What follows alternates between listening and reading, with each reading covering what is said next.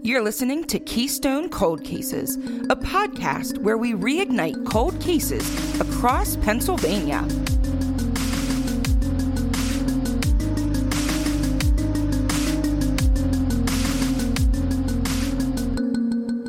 Hey, it's Amanda. Hey, it's Chelsea. Hey, it's Sarah. And hey, it's Grace. And today we're going to be talking about the story of 14-year-old Sarah Ray Boehm. So on July 15th, 1994, Sarah Ray Boehm walked out of her Rochester Township home and never returned. Her remains were found near Deerfield Township, Ohio on November 4th, 1994, but they were not officially identified until nearly 9 years later. This area, 2 hours away from Sarah's home, was the resting place of another set of remains. 17-year-old Catherine Menendez was found only half a mile from where Sarah was found on August 25th, 1994, days after she'd gone missing from her Ohio home. Sarah Ray Boehm is described as a reserved teen that mostly kept to herself. Despite being on the cheerleading squad and in the band at school, she was shy and quiet. Retired FBI agent Tom Carter says that people have described her as always having her head down and never looking you in the eye. She loved animals and had a great singing voice. She would have been going into the 9th grade in the fall.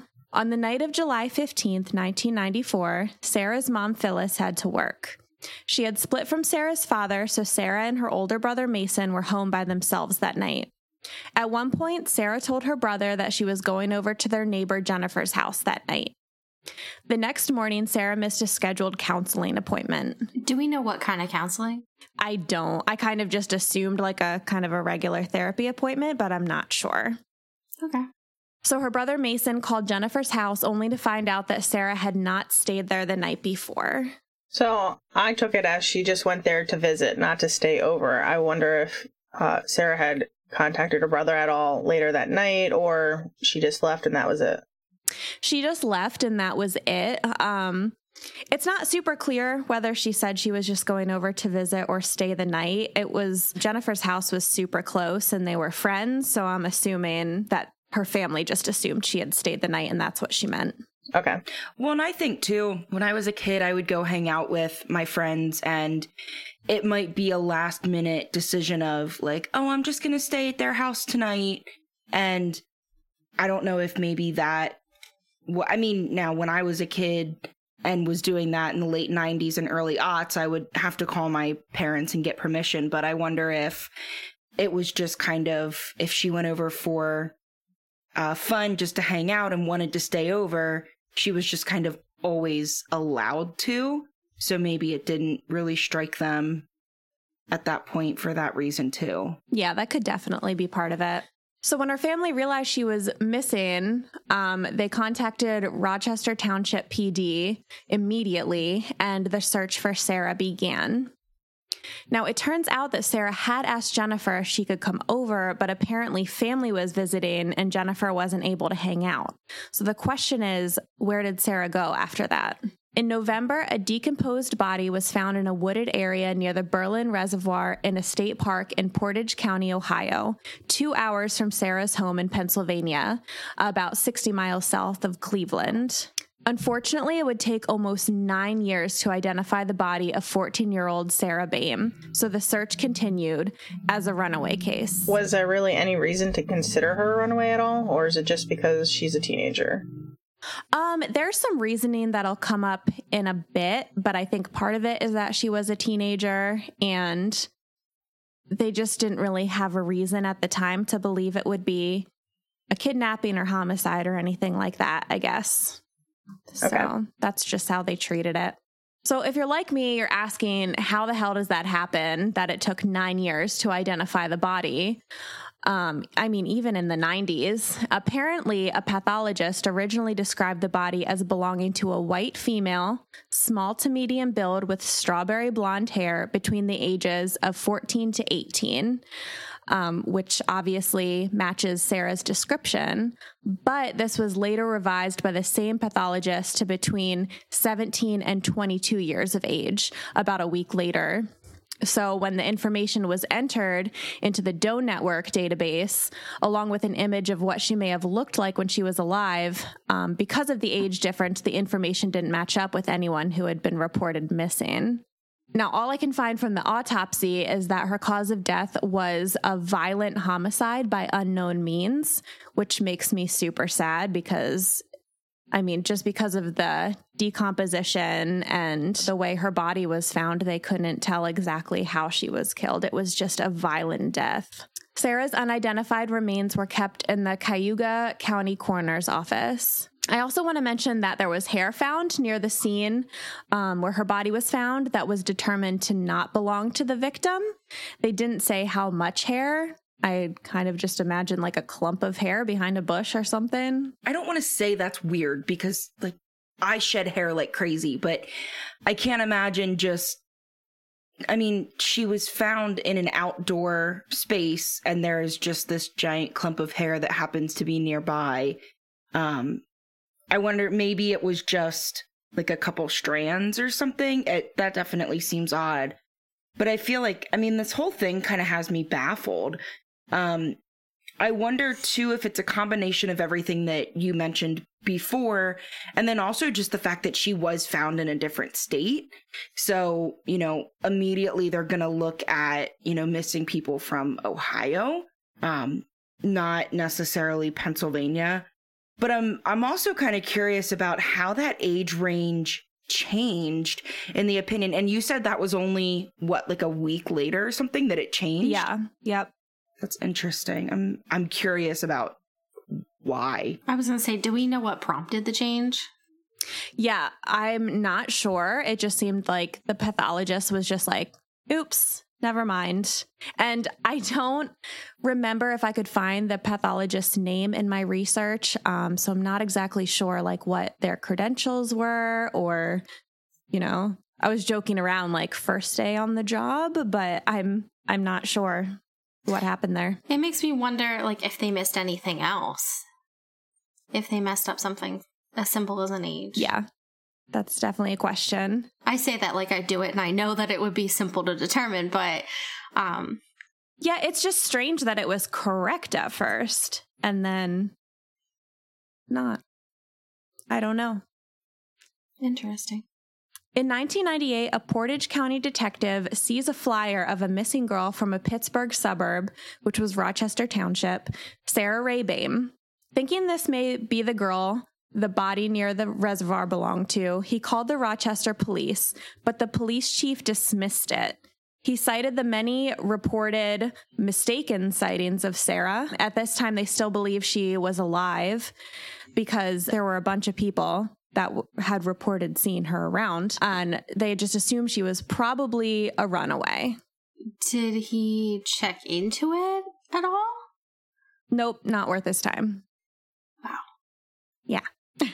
It just could have been solved so much sooner, but there were so many things along the way that really messed up this investigation. In an unrelated incident in 1999, Andrew Gall, assistant chief of detectives for the Beaver County DA's office, says that 6 years after Sarah disappeared, Sarah's father, Jack Milton Boehm Jr., admitted to indecently assaulting a girl under 13 years of age. So raping a child. Like, I just hate that in and of itself. But then that's part of the legal history of the father of this missing teen. That sketch. I don't like that at all. Nope. The fact that she was quiet and kept to herself and didn't really make eye contact can all be signs of abuse. So it doesn't really shock me that her dad's a Chester. It's fair. Yeah, that theory has definitely been thrown around on Reddit and web sleuths quite a bit, that she was showing signs of abuse. But that could be due to other reasons, which we'll find out in a little bit. It was while he was questioning Boehm that the assistant chief of detectives realized that Sarah was still missing, because I guess they just hadn't followed up in a while. So that's when the investigation ramped up again. In 2000, the Beaver County DA's office joined the investigation. Finally, Sarah's case was being treated as a homicide investigation. They followed up on hundreds of leads, many of them sightings that were obviously false. Investigators excavated the floor of Sarah's father's second home, which was next door to her mother's, which is where she was living. They also tore down the walls, but apparently never found what they were looking for, which I'm assuming was her body. So you need a reason to get a warrant to search someone's house, just kind of like a cursory search. What information could they have had that they got permission to excavate floors and tear down walls? I'm assuming some pretty damn good evidence. Yeah, it's not looking great for her dad. And I just want to make it clear that he was never officially, at least publicly, named a suspect, but he's still a piece of shit. So I have no problem saying that. They could have had a search warrant relating to like the sexual assault of that child. Like maybe they were looking for evidence of like photographs, because a lot of people, keep souvenirs of that stuff. So I don't know. Maybe that's a possibility. I don't know why you would excavate walls, but yeah, they tore his shit up. I mean, if it was, again, kind of like Amanda, what you just said, if it was related more to that versus Sarah, it's possible that if he had done any sort of remodel in the house, that they would want to see what was there before it was remodeled, thinking that he might be, like you said, hiding souvenirs, or depending on the extent of what happened in the child case that he admitted to, they might have been looking for something specific that he could have stashed somewhere. The thought of it makes my stomach turn, and I don't want to think about it too much, but I mean, it definitely could have been just related to that part of his history and maybe not necessarily related to Sarah. Like but I could video be wrong, camera on the obviously. wall kind of thing. Yeah, anything like that. Yeah, for sure. In 2001, a now retired Beaver County detective, Kim Clements, was searching the Doe network for anyone matching Sarah's description. She came upon the human remains that hunters had found in the woods near the Berlin Reservoir in November of 1994. That's when the FBI got involved, and in 2003, Sarah's body was finally identified. So why did it take so long for an identification, even though they found this match in 2001? So a swab was taken from Sarah's mother's mouth and sent for testing against a sample from Sarah's femur. But then September 11th occurred, and all of a sudden there was a massive backlog at the FBI as they were trying to identify thousands of victims. There was also an issue with an insufficient DNA sample the first time they attempted to test it. So I can kind of understand where that issue could be. I mean, especially if it wasn't a great DNA sample, it might show partial matches or, anything like that. But I feel like if Kim was able to connect the report of the human remains and the fact that Sarah was missing, it probably could have been connected before. But again, it might just be the fact that now Beaver County DA's office was involved and Kim Clements was a part of that team. So I feel like it probably could have been connected sooner, but also maybe not. When especially you consider a lot of police departments are and have been short-staffed for a long time. So it might just be that because she dedicated herself to this case only, she was able to kind of find more of those parallels versus other investigators that might have had 5, 6, 7 cases. I mean, it's never good to miss that connection, but maybe a little bit more understandable when the connection was only made by someone that was fully invested in only that one case. Yeah. And then remember too that, after the initial kind of search for her, it went kind of like cold immediately, and it wasn't treated as a homicide case until the Beaver County DA's office joined. And they kind of just like picked up the slack because there's a lot of talk about the initial investigation. And obviously, since it was treated as a runaway case for so many years, I don't think anyone was thinking about that. I mean, when the police chief just brushed off that Ohio officer, he didn't even think it was a possibility. So, yeah, I think the early part of the investigation definitely had a ton of issues. So, yeah, that makes sense. Sarah's family had a funeral for her in 2006 and finally laid her to rest. She is interred at a cemetery in Sylvania Hill, PA. In 2009, authorities put up billboards with Sarah and Catherine's faces in PA and Ohio. And if you remember Catherine from my introduction, she is, her body was also found in the same area as Sarah's. So I'll get to her in a moment. In November 2011, authorities released the contents of a note or letter that Sarah had written before she went missing. What's interesting about this, before we even get into the contents of the letter, is that Sarah's immediate relatives, which I'm assuming means her parents and her brother, told the police that they had searched all over the house and found no clues. But when Sarah's uncle searched the house, they found the note under a pillow on Sarah's neatly made bed, which apparently was not typical for her to have her bed neatly made.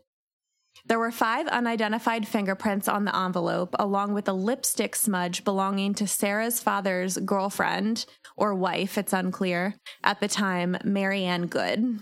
Yeah, it's weird.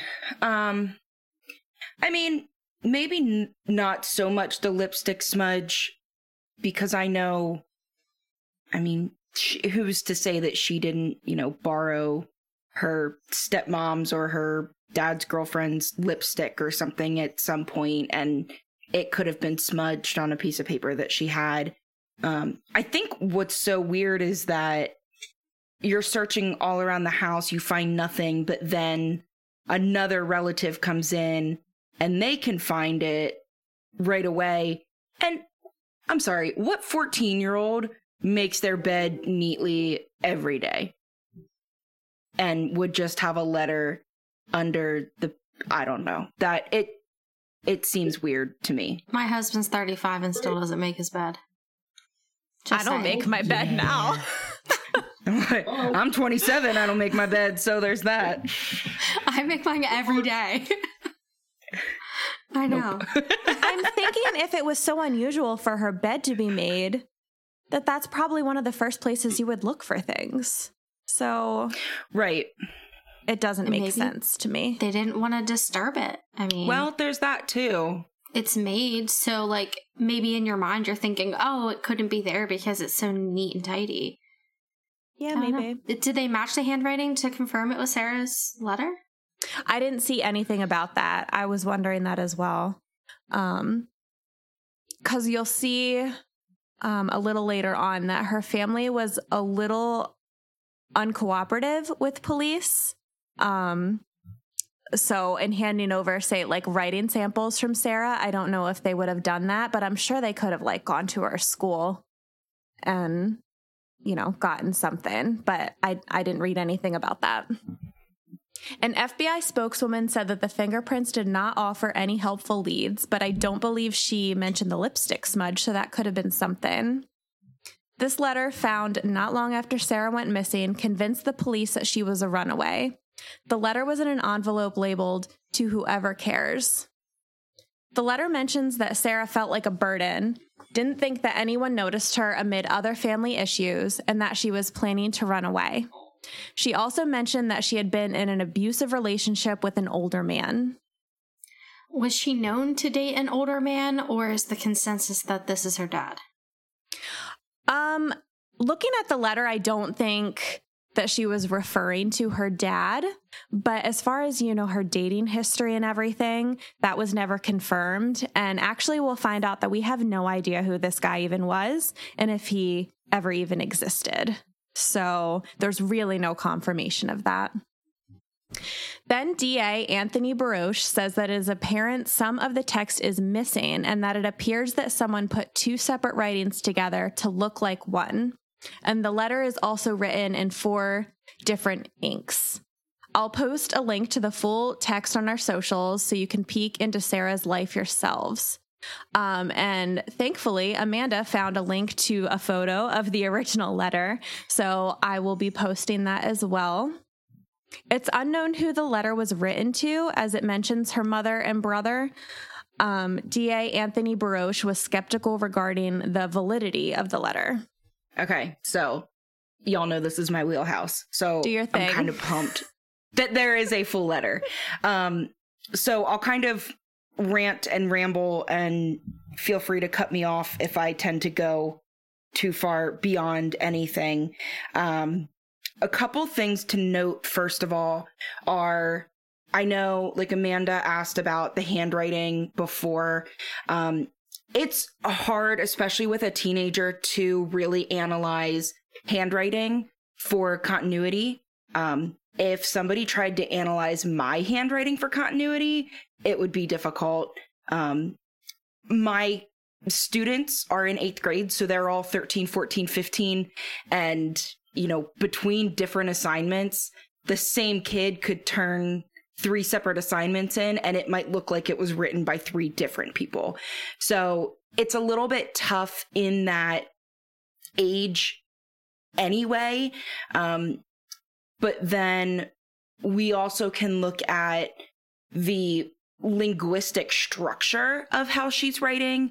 And we could, if we had access to things that she had written before, we could look at some of those structural pieces. If we had a diary, maybe not like a school paper, because it's a different type of writing. Academic writing is obviously going to look a lot different than, you know, a letter you're leaving for your family to say, peace, I'm out. But if we had, you know, a diary that we could look at entries from, it could help with figuring out kind of the continuity or discontinuity of the sentence structure. So there's a couple interesting things that I noticed about the letter itself. And overall, it doesn't sound like a 14-year-old wrote this. I did get in touch with some of the other 8th grade teachers that I work with. And, you know, we have kids from all different levels. We've been teaching, all of us, for 5+ years. And, you know, all of us said, I've never really seen a 14-year-old write something like this. It sounds like it came from someone who is mid-20s or older, just as far as the way that words and sentences are organized. Some things that are kind of weird, and Grace, I know you mentioned this when you said, you know, we couldn't quite tell who it was written to. In the beginning of the letter, she writes, I've already learned you don't have time for me and that you don't care. I've been forced to grow up in ways you don't realize. And then the next sentence says, when my brother and my mother went crazy, everybody forgot about me. So it kind of leaves us with, who is this you? If she's writing to her family, to her brother, to her mother, she's not going to use you and then switch to saying my brother and my mother. There's inconsistency there. What it could mean is that maybe she was writing to dad, uncles, friends, somebody else that would be in the house, just other than her brother and her mother. And this would have been in her father's house, right? Because she was at her father's that night. I was under the impression that she was at her mother's because that's where she lived with her brother. Okay. I wasn't sure. Did she have a boyfriend? Well, that's what's in question, too, because she had talked about this abusive relationship and he was never identified or located. So it was never confirmed that she was dating anyone. And another thing, too, is knowing that, you know, the envelope said to whoever cares, or is that, yeah, to whoever cares. And she's naming, well, not naming, but saying my brother and my mother. She's kind of inferring there, like, oh, they don't care. So whoever's reading this, I know it's not that person. But then there's a couple, like, small little language things, like At one point, she uses double quotes around a sentence, and at other times, she uses single quotes, which there is a difference between them. Not too many 14-year-olds are going to accurately use single quotes versus double quotes correctly.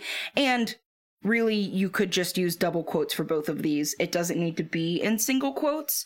And then it mentions here that she quit eating. She was always passing out, but everybody couldn't see that. There's a line about nobody noticing bruises or saying that she fell. Do we know if there's any validity to that based on your research, Grace? Like, based on my research, none of these claims in the letter were ever substantiated.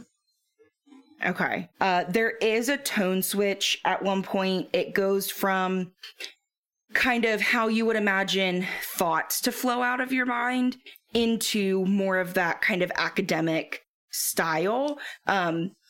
Just kind of a switch in tone. Like, she wrote it at 2 different times, or it was written for 2 different purposes. And I know we mentioned this thought that maybe they were 2 separate things that were spliced together. We had 4 different types of ink, all of those sorts of things. Based on the writing itself, it seems like that's definitely a possibility. She also gets very specific about how she's going to be successful. The beginning of the letter, she starts with this, I'm horrible, everybody hates me. It starts to sound like a suicide note. But then by the time you get about halfway through the letter, she gets into these specifics. Don't worry, I'll survive. Maybe I'll even be a cardiologist or a musician. And cardiology is really specific. I mean, I've asked some of my kids what they want to do when they grow up, and they might say a doctor, or they might say, you know, I want to be an athlete, or I want to, you know, play football in the NFL, or lately all my kids want to be YouTube superstars. But I have to wonder, like, that's so specific. You know, it's not like she says, maybe I'll be a cardiologist or play guitar in a rock band. It's this really specific cardiologist and then this really broad musician. And then somewhere else, it mentions that again in the letter, specifically says, maybe I'll be a musician or a cardiologist. So restating it and still being just as specific is a little interesting. And then kind of the last thing that I want to point out, just so I don't take 10,000 years, is she mentions in this letter, she says, by the time you read this note, I'll be gone. Maybe to DC or New York City. And then in parentheses, she writes, I haven't decided yet. And then that's where maybe I'll be a musician or a cardiologist comes in again. If she has this plan, she has this goal set for herself, she's leaving, she knows she's going, doesn't quite know what she's doing, but knows that she's leaving. I mean, New York City is north and DC is south. So to start your process of leaving, you have to know what direction you're going. So it seems odd that if she truly was just trying to run away, that she would give partial clues, because either you're going to tell them where you're going to be or not. It's odd to have this partial piece, but then also to have it be 2 completely separate directions and say, here's the letter, I'm leaving, but not actually say, like, I know where I'm going, you'll have to find me, but naming 2 cities that are 2 opposite directions. I can type all of this up and we can put it as part of the blog on the website so that I don't continue to rant and ramble for the next 10 minutes. So you guys can definitely check it out there on the website. It won't be on socials, but it'll be on our blog on kccpod.com. And I can kind of throw some more thoughts there, but those are kind of the big ones that come from this letter. All in all, it does not seem like it was written for the purpose that it's being shown off for. Maybe she did write it. There's too many missing pieces that make it seem like this is not supposed to be one cohesive letter presented in the way that it was. Well, thank you, Mrs. Letterman. And I think it's weird, too, considering the circumstances. So she writes this note that she's going to run away. Then she's going to her friend's house and she legitimately asks if she can come over, but her friend just happens to have company. And then there's nothing that says she took things with her. Like, you're 14, you're not going to take money, you're not going to take clothes. It doesn't add up for me. It's sketch. Yes. Did they question the girlfriend at all? Like her friend? I believe so.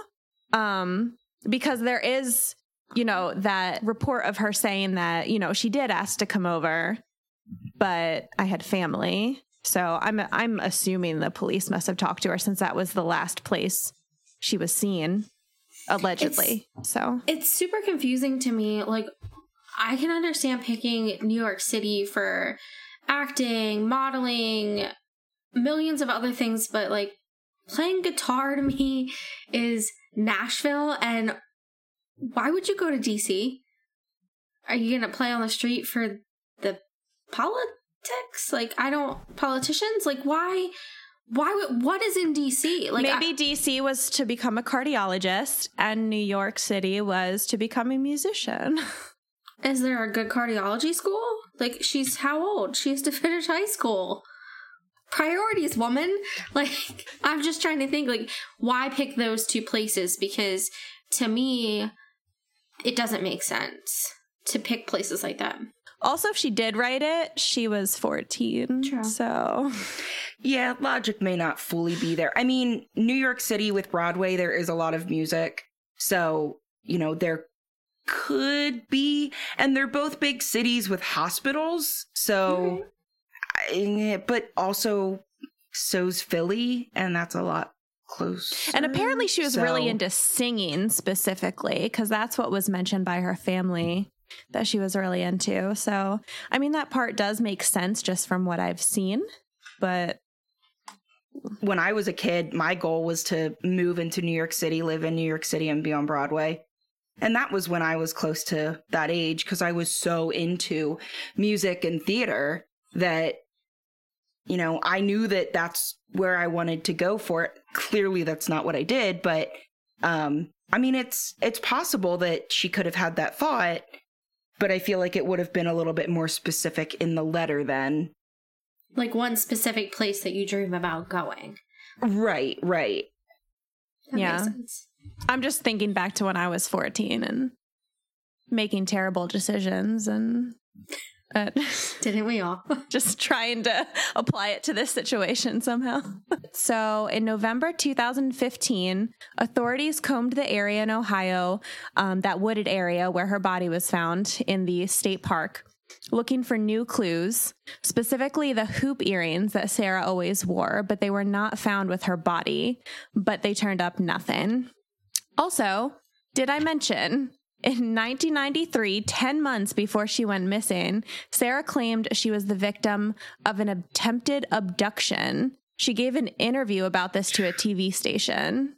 But did she report it to the police? I'm assuming so. It didn't say that specifically. I was just kind of assuming since she gave a TV or a news interview that it was, but I don't have hard proof of that. Okay. She said she was thinking, please, God, don't let him kill me. Some believe that this was a made-up story, one to explain away injuries from her abusive boyfriend, maybe. Did she give a description of the person or what exactly happened? There's probably more to the news clip than I saw from what I found. I just found a very short clip, but I don't think that there were a lot of details given. Despite the fact that the two cases may or may not be related, I just want to mention a few things about Catherine Menendez's case, which has been mentioned as a parallel investigation to Sarah's. This is a very polarizing theory because there are some authorities that really believe that these two cases are connected because the bodies were found in the same area. And there's also quite a few people and authorities that don't think they're connected. But I do just want to mention that Catherine's body was found completely nude about half a mile from where Sarah's body was found, just a few days after Catherine had gone missing on August 25th, 1994. And just to remind you, Sarah's body was found in November of 1994. According to her autopsy, she had been, trigger warning, because this is pretty intense. According to her autopsy, she had been strangled, beaten with fists, stabbed with a screwdriver, and cut with a knife. I can't find a report confirming whether or not she was sexually assaulted. When I saw about this autopsy, they still hadn't determined yet, and I didn't see really any updates. So her actual cause of death was determined to be strangulation. A reporter investigating her case was warned not to look at the incredibly gruesome crime scene photos. That being said, her mother was asked to come to the woods when the body was found to identify her. She apparently went behind police barriers out of view of the media and moments later started screaming. I cannot even imagine something being too graphic for people to look at photos of, but pulling the mother of this poor girl in to identify her. I mean, I get identification is necessary. You have to have that. But I mean, I don't know much about what happens on a crime scene, but I feel like you don't just let people wander in to identify. And what if it wasn't her daughter and it was another missing girl's mom who then had to see this? It absolutely breaks my heart that her mom had to see that. You would think that they would typically clean up the body first, or at least the ones that I've been with, they clean up the body first, unless it was found by a family member. Right. It just seems cruel to have a mom go through that, or anyone go through that. And that's just kind of the initial identification, because I'm pretty sure they have to go through forensics anyway to officially identify it, if I'm not mistaken. Right. So I guess as a mother, you would want to know right away if that was your child, because it would take a little bit longer to forensically identify her, but just to spare her having to see that. I mean, it's not really the point of the story, but it's just, that's just awful. Yeah, absolutely. I mean, that's what we saw with the Linda Stoltzfus case. Yep. I know I just butchered her last name. Stoltzfus. I'm German, but I can't pronounce German words. But I mean, that's kind of how it was with them. I mean, you know, the family was saying, no, it's her, but forensics was saying, no, we need to wait until we officially declare it. So I think you're right in that. It's, oh my gosh, it just still breaks my heart. Linda too, though, she was probably fairly decomposed, and I think that they identified her mostly by her clothing. And Catherine was only dead for a few days, but I mean, yeah, okay. I see what you're saying. The parallels, definitely. That's true. So Catherine was found face down in the dirt, completely nude. Her clothing was never located. That points to a serial killer a little bit to me, just because of the whole trophy thing. But I mean, who knows? True. Portage County coroner Roger Marcial estimated that she had died about 36 hours before she was found, and that the wooded area was only a secondary dumping site. In other words, she had clearly been killed somewhere else. The teen was from nearby Alliance, Ohio, and had apparently run away many times. So this kind of leads me to think that the girls, meaning Catherine and Sarah, may have been picked up by a serial killer. Maybe he had picked up Catherine while she was hitchhiking and then straight up abducted Sarah. But that's just my thoughts. Catherine had previously attended Alliance High School, but had just transferred to West Branch High School. She was a habitual runaway, and local police had a history of missing person reports of her. I really haven't found any updates on her since late 1994. In later articles, her name is only mentioned in conjunction with Sarah. Catherine had reportedly been on her way to a friend's house in Deerfield, which is part of the reservoir grounds. And then also West Branch High School is right above the reservoir, so just something to mention. But I mean, I just kind of felt like I really had to mention her because her name has just dropped off unless it's really in conjunction with Sarah Boehm. So we're going to get into some theories now. So the first theory is a serial killer, whether the girls had run away or were hitchhiking. There were multiple truckers charged with murders during this time in this area. So Web Sleuth's member, Oh What a Tangled Web, linked to an article about Samuel Legg, originally of Arizona, but at the time was based in Ohio, who was charged with a cold case rape from 1997 of a teenage girl, the cold case murder from 1992 of Sharon Lynn Kadzierski, and the cold case murder from 1997 of Julie Kunkel. So Samuel Legg was a long-haul trucker, which kind of explains away a couple of things about Sarah's case to me. Just some details about Sharon's murder. So according to public records, Legg had lived in southern Arizona for years, including multiple addresses in Tucson, Sierra Vista, and Benson. Most recently, police records show Legg had been living in Chandler. On April 9th, 1992, a woman's body was found at a truck stop on I-90 near Route 46 in Austintown, Ohio, according to the Ohio Attorney General. The woman was listed as a Jane Doe for more than 2 decades after her body was found just west of Youngstown. Authorities say the woman died from multiple blunt force injuries to the head, face, and chest. Her official cause of death is listed as asphyxiation. According to an article from The Vindicator in 2013, authorities said the woman appeared to have been killed at a different location and then dumped in the woods near the truck stop. She was found by a woman walking her dog. Police at the time told the paper that the woman's body had been there for around a day, possibly 2, before she had been found.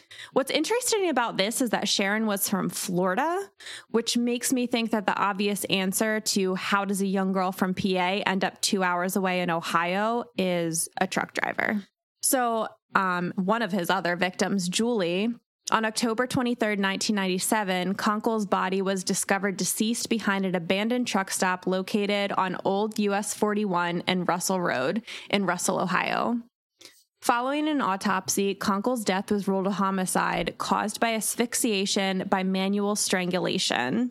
Her case eventually went cold after all leads were exhausted. In 2006, authorities said DNA collected from Kunkel's body linked to a 1996 homicide in Wood County, Ohio. In 2012, DNA matched again with a 1992 homicide in Mahoning County, Ohio. Legg was connected to these crimes through familial DNA. The method in which he was found to be a suspect is not that different from how the Golden State Killer suspect and suspects in other recent cold cases were caught. And then, unfortunately, in 1990, a 21-year-old Legg was interviewed in the homicide case of his 14-year-old stepdaughter, Angela Hicks. Angela disappeared in late July, and her partially mummified body was found in a wooded area in Elira on August 30th that same year.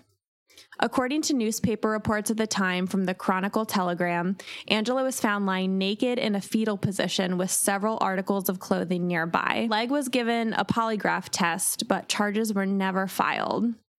So what's fun about this guy is that he was found incompetent to stand trial for the murder of Sharon, and it's unclear whether the other jurisdictions will attempt to indict him. There are some things here that seem to align with these cases that we've been talking about, mainly this strength, like brute force strength with that history of inflicting trauma, having the asphyxiation. I don't love it as a theory. I think it could be viable.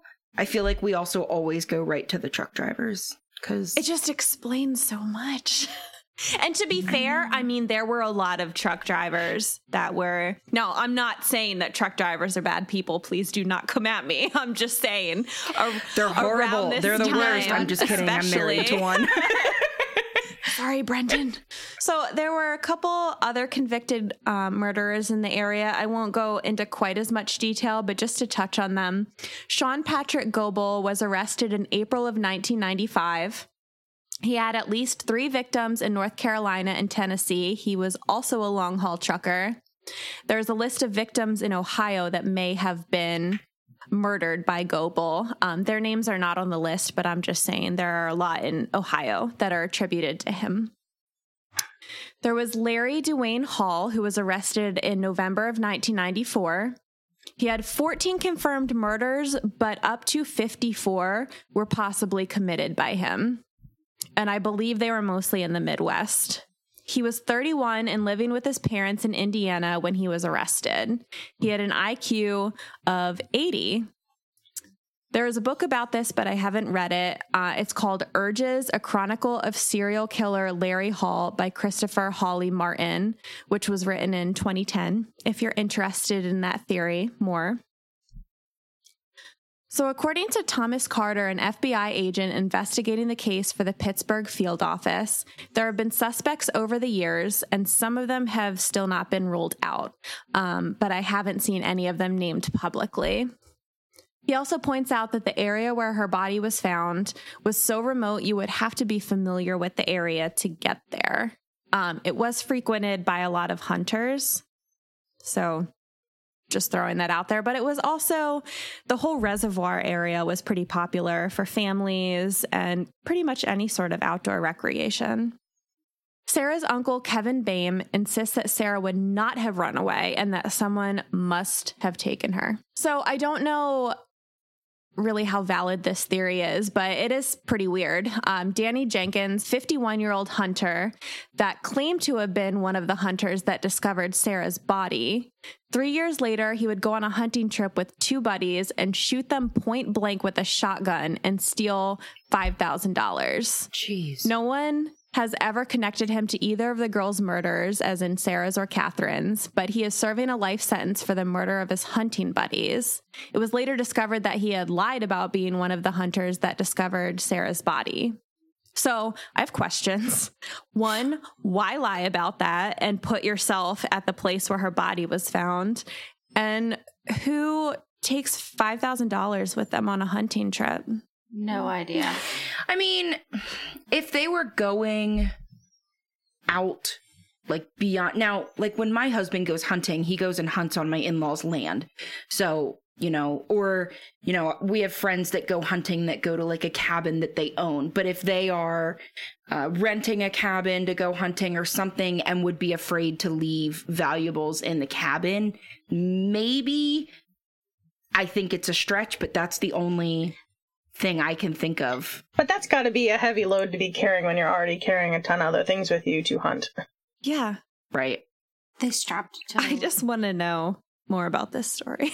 I mean, $5,000 isn't that much as far as like, if it's in all hundreds, That's it's true. only going to be a stack, maybe quarter of an inch, third of an inch. It's not like a huge stack. I mean, it's more than you would just fold up in your wallet, but I guess you'd feel safer because you have guns on you, but like, I don't like carrying around $100 in cash. It makes me so nervous. So I don't know. Well, clearly he wasn't safe. He got shot. Hard for me to imagine. And was it both of the hunters that had, or was it split like one carried 2,500 and the other carried 2,500? I don't know. It didn't say. I can't, it doesn't cost that much to fix a gun or butcher a deer, or it doesn't make sense to carry that much money. Well, either way, who knows? I don't think he had anything to do with it. It was just a weird situation. So there is definitely reason to believe that the murders of Catherine Menendez and Sarah Boehm may not be related. Ohio Mysteries podcast did an episode including two other victims that were found very close to these two in the Ohio woods at slightly different times. The other two were killed by a sniper. No one has ever been charged, and it's a really interesting story, but out of our jurisdiction. So you can go check out Ohio Mysteries podcast if you want to hear more about that. But it does cause some doubt about Catherine and Sarah being related just because they were found close to one another. I mean, it could be just a really good place to hide bodies. I saw some Redditors that were local to the area describe it as creepy and unsettling, especially in the winter months. Yeah, and I don't know. I'm kind of thinking maybe they're not as related as we're making them. I mean, definitely some similarities. I don't know that I would have ever connected them, but, you know, I'm also not Amanda who manages to connect 7,000 cases together all the time, which listeners, you guys will hear that coming up. There's a couple multi-part episodes that we'll cover.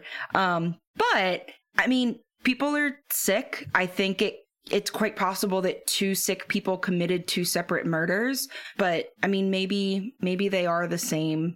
I just think that they are 2 separate cases.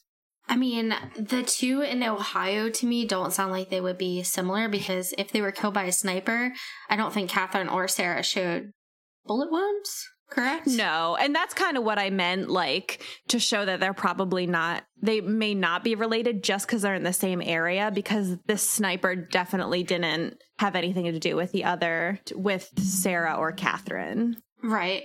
Yeah. And like the idea is, you know, Catherine was the first one. So if she was killed and he hid her body up there, he could have, I mean, most of them are creatures of habit and they might go back to the same place. And he didn't realize, if he was a trucker and out of the area, maybe he didn't realize like how far he had walked in and that the other body was discovered, and he went back. Like if it's not broke, don't fix it kind of mentality, like go back until you get caught or whatnot. And then maybe after he put Sarah there is when he realized that the first body had been identified, and he was like, oh shit, like I need a new hiding spot. There's definitely arguments for both sides. So I have a feeling too that authorities may know more than they're letting out there. It seems like maybe they're getting fairly close.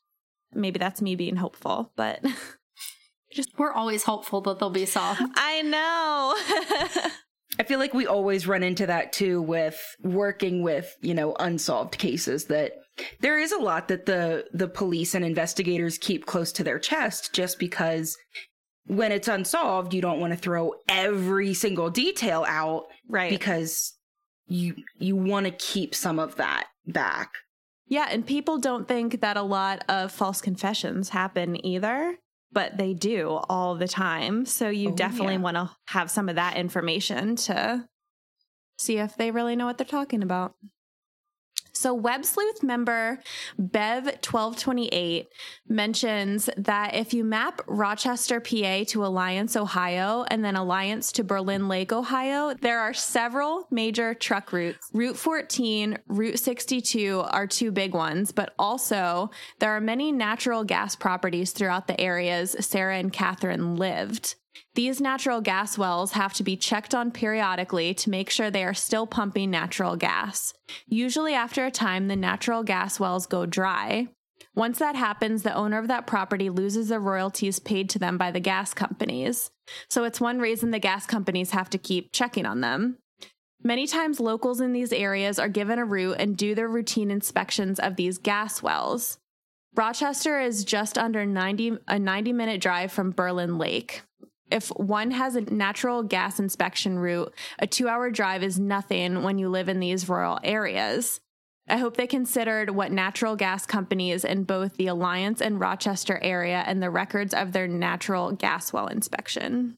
So is this theory pointing out that somebody in one of these natural gas companies may be involved? I mean, I know, like, on my street, probably 90% of the houses have natural gas, but you know, when I go walk through the park that we have and there's woods behind the park, people aren't finding, you know, dead bodies there. I guess she's just pointing out a specific type of trucker to explain who may have been in the area and why Sarah ended up so far away from home.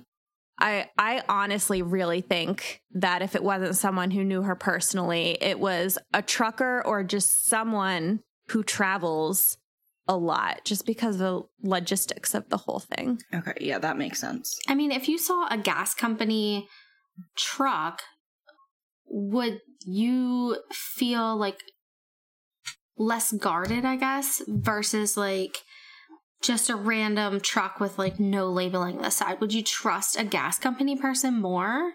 Probably. I don't even like driving next to a damn truck with gas on it. I'm terrified it's going to blow up. I wouldn't get in one. Fair. That's true. I think the idea is that they're familiar with those areas is what we're getting at. Yep. So I found some great discussions on Reddit. A lot of the links posted didn't work anymore, unfortunately. A lot of them were from 5 years ago, which is right around the time investigators were really picking up the case. That's when they were looking for more evidence in the state park in Ohio. Unfortunately, they didn't find anything. There was one article from TribLive.com from 2015 about how weird her family acted throughout the investigation. And I didn't find most of this information anywhere else. But according to this article, Sarah's mother, Phyllis Williams, actually refused to give her DNA to compare to Sarah's remains and wouldn't return police's phone calls. And I mean, to that, I say, to be fair, if she had sought the advice of a lawyer, they may have told her to do this. So just keep in mind that could be a possibility. Yeah. The article also claims that Sarah's brother Mason changed his story about the night she disappeared, but does not provide any further information or explanation. So Marianne Good, who was Sarah's father Jack's ex, allegedly said that the last time she saw Sarah, the side of her face had been purple, like she'd been punched. When Marianne asked her what was wrong, Sarah just kept her head down and didn't say anything. Then there's the letter that was found by Sarah's uncle that we had talked about earlier. After an allegedly thorough search of her mother's home, it also says that the family didn't turn the letter over right away, and when they did, Jack Boehm only provided a photocopy. Is that really their call to make? I mean,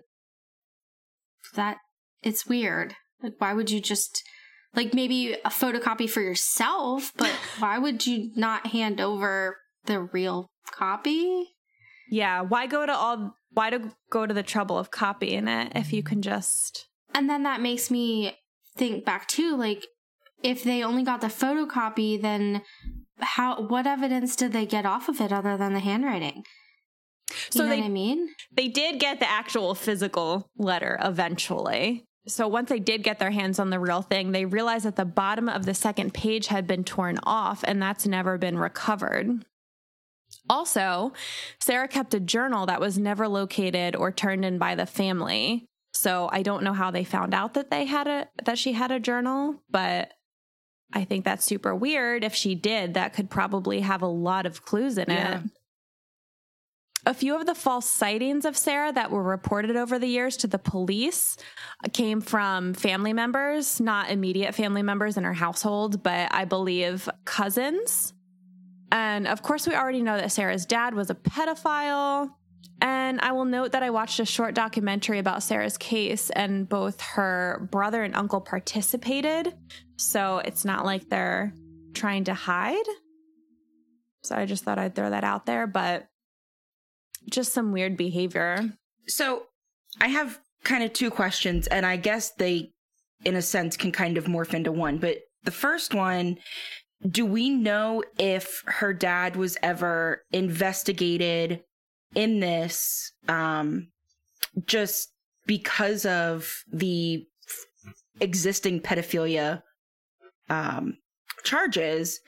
And number two, do we know anything, and I know we talked about this a little bit before, but about this abusive ex, do we know for sure that it even was an ex and not just someone abusing her and it getting blamed on an ex? Did she actually have a boyfriend? Or, I don't know. I mean, she was going into 9th grade. Like I said before, I teach 8th grade.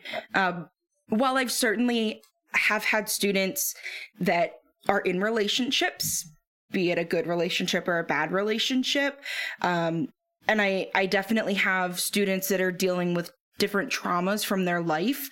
It's not overly common for a 14-year-old to be abusing another 14-year-old and it to just go unnoticed.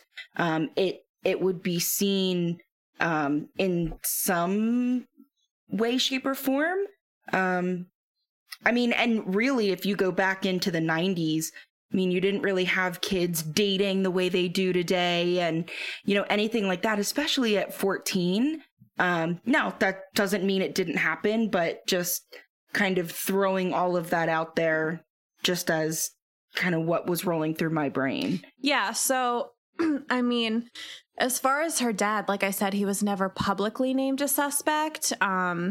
He was never arrested for anything. I asked Amanda to pull up his like arrest records, and the only thing I saw was about that charge with the young girl. So, I mean, like we were talking about, his house was, at least it said his second home, which is strange, I guess. But that was right next door to her mother's. So that was searched, and we were, talking about whether they were searching the house because of the charge against the child or because of what happened with his daughter. So I'm really not sure to what extent they looked into him. He did pass away in 2016, fortunately or unfortunately. So we may never know too much more about that unless they can get more forensic evidence. And then as far as this abusive older boyfriend, like I said before, he was never identified or located. It was never mentioned if she had a dating history, any of her ex-boyfriends. No one was ever named.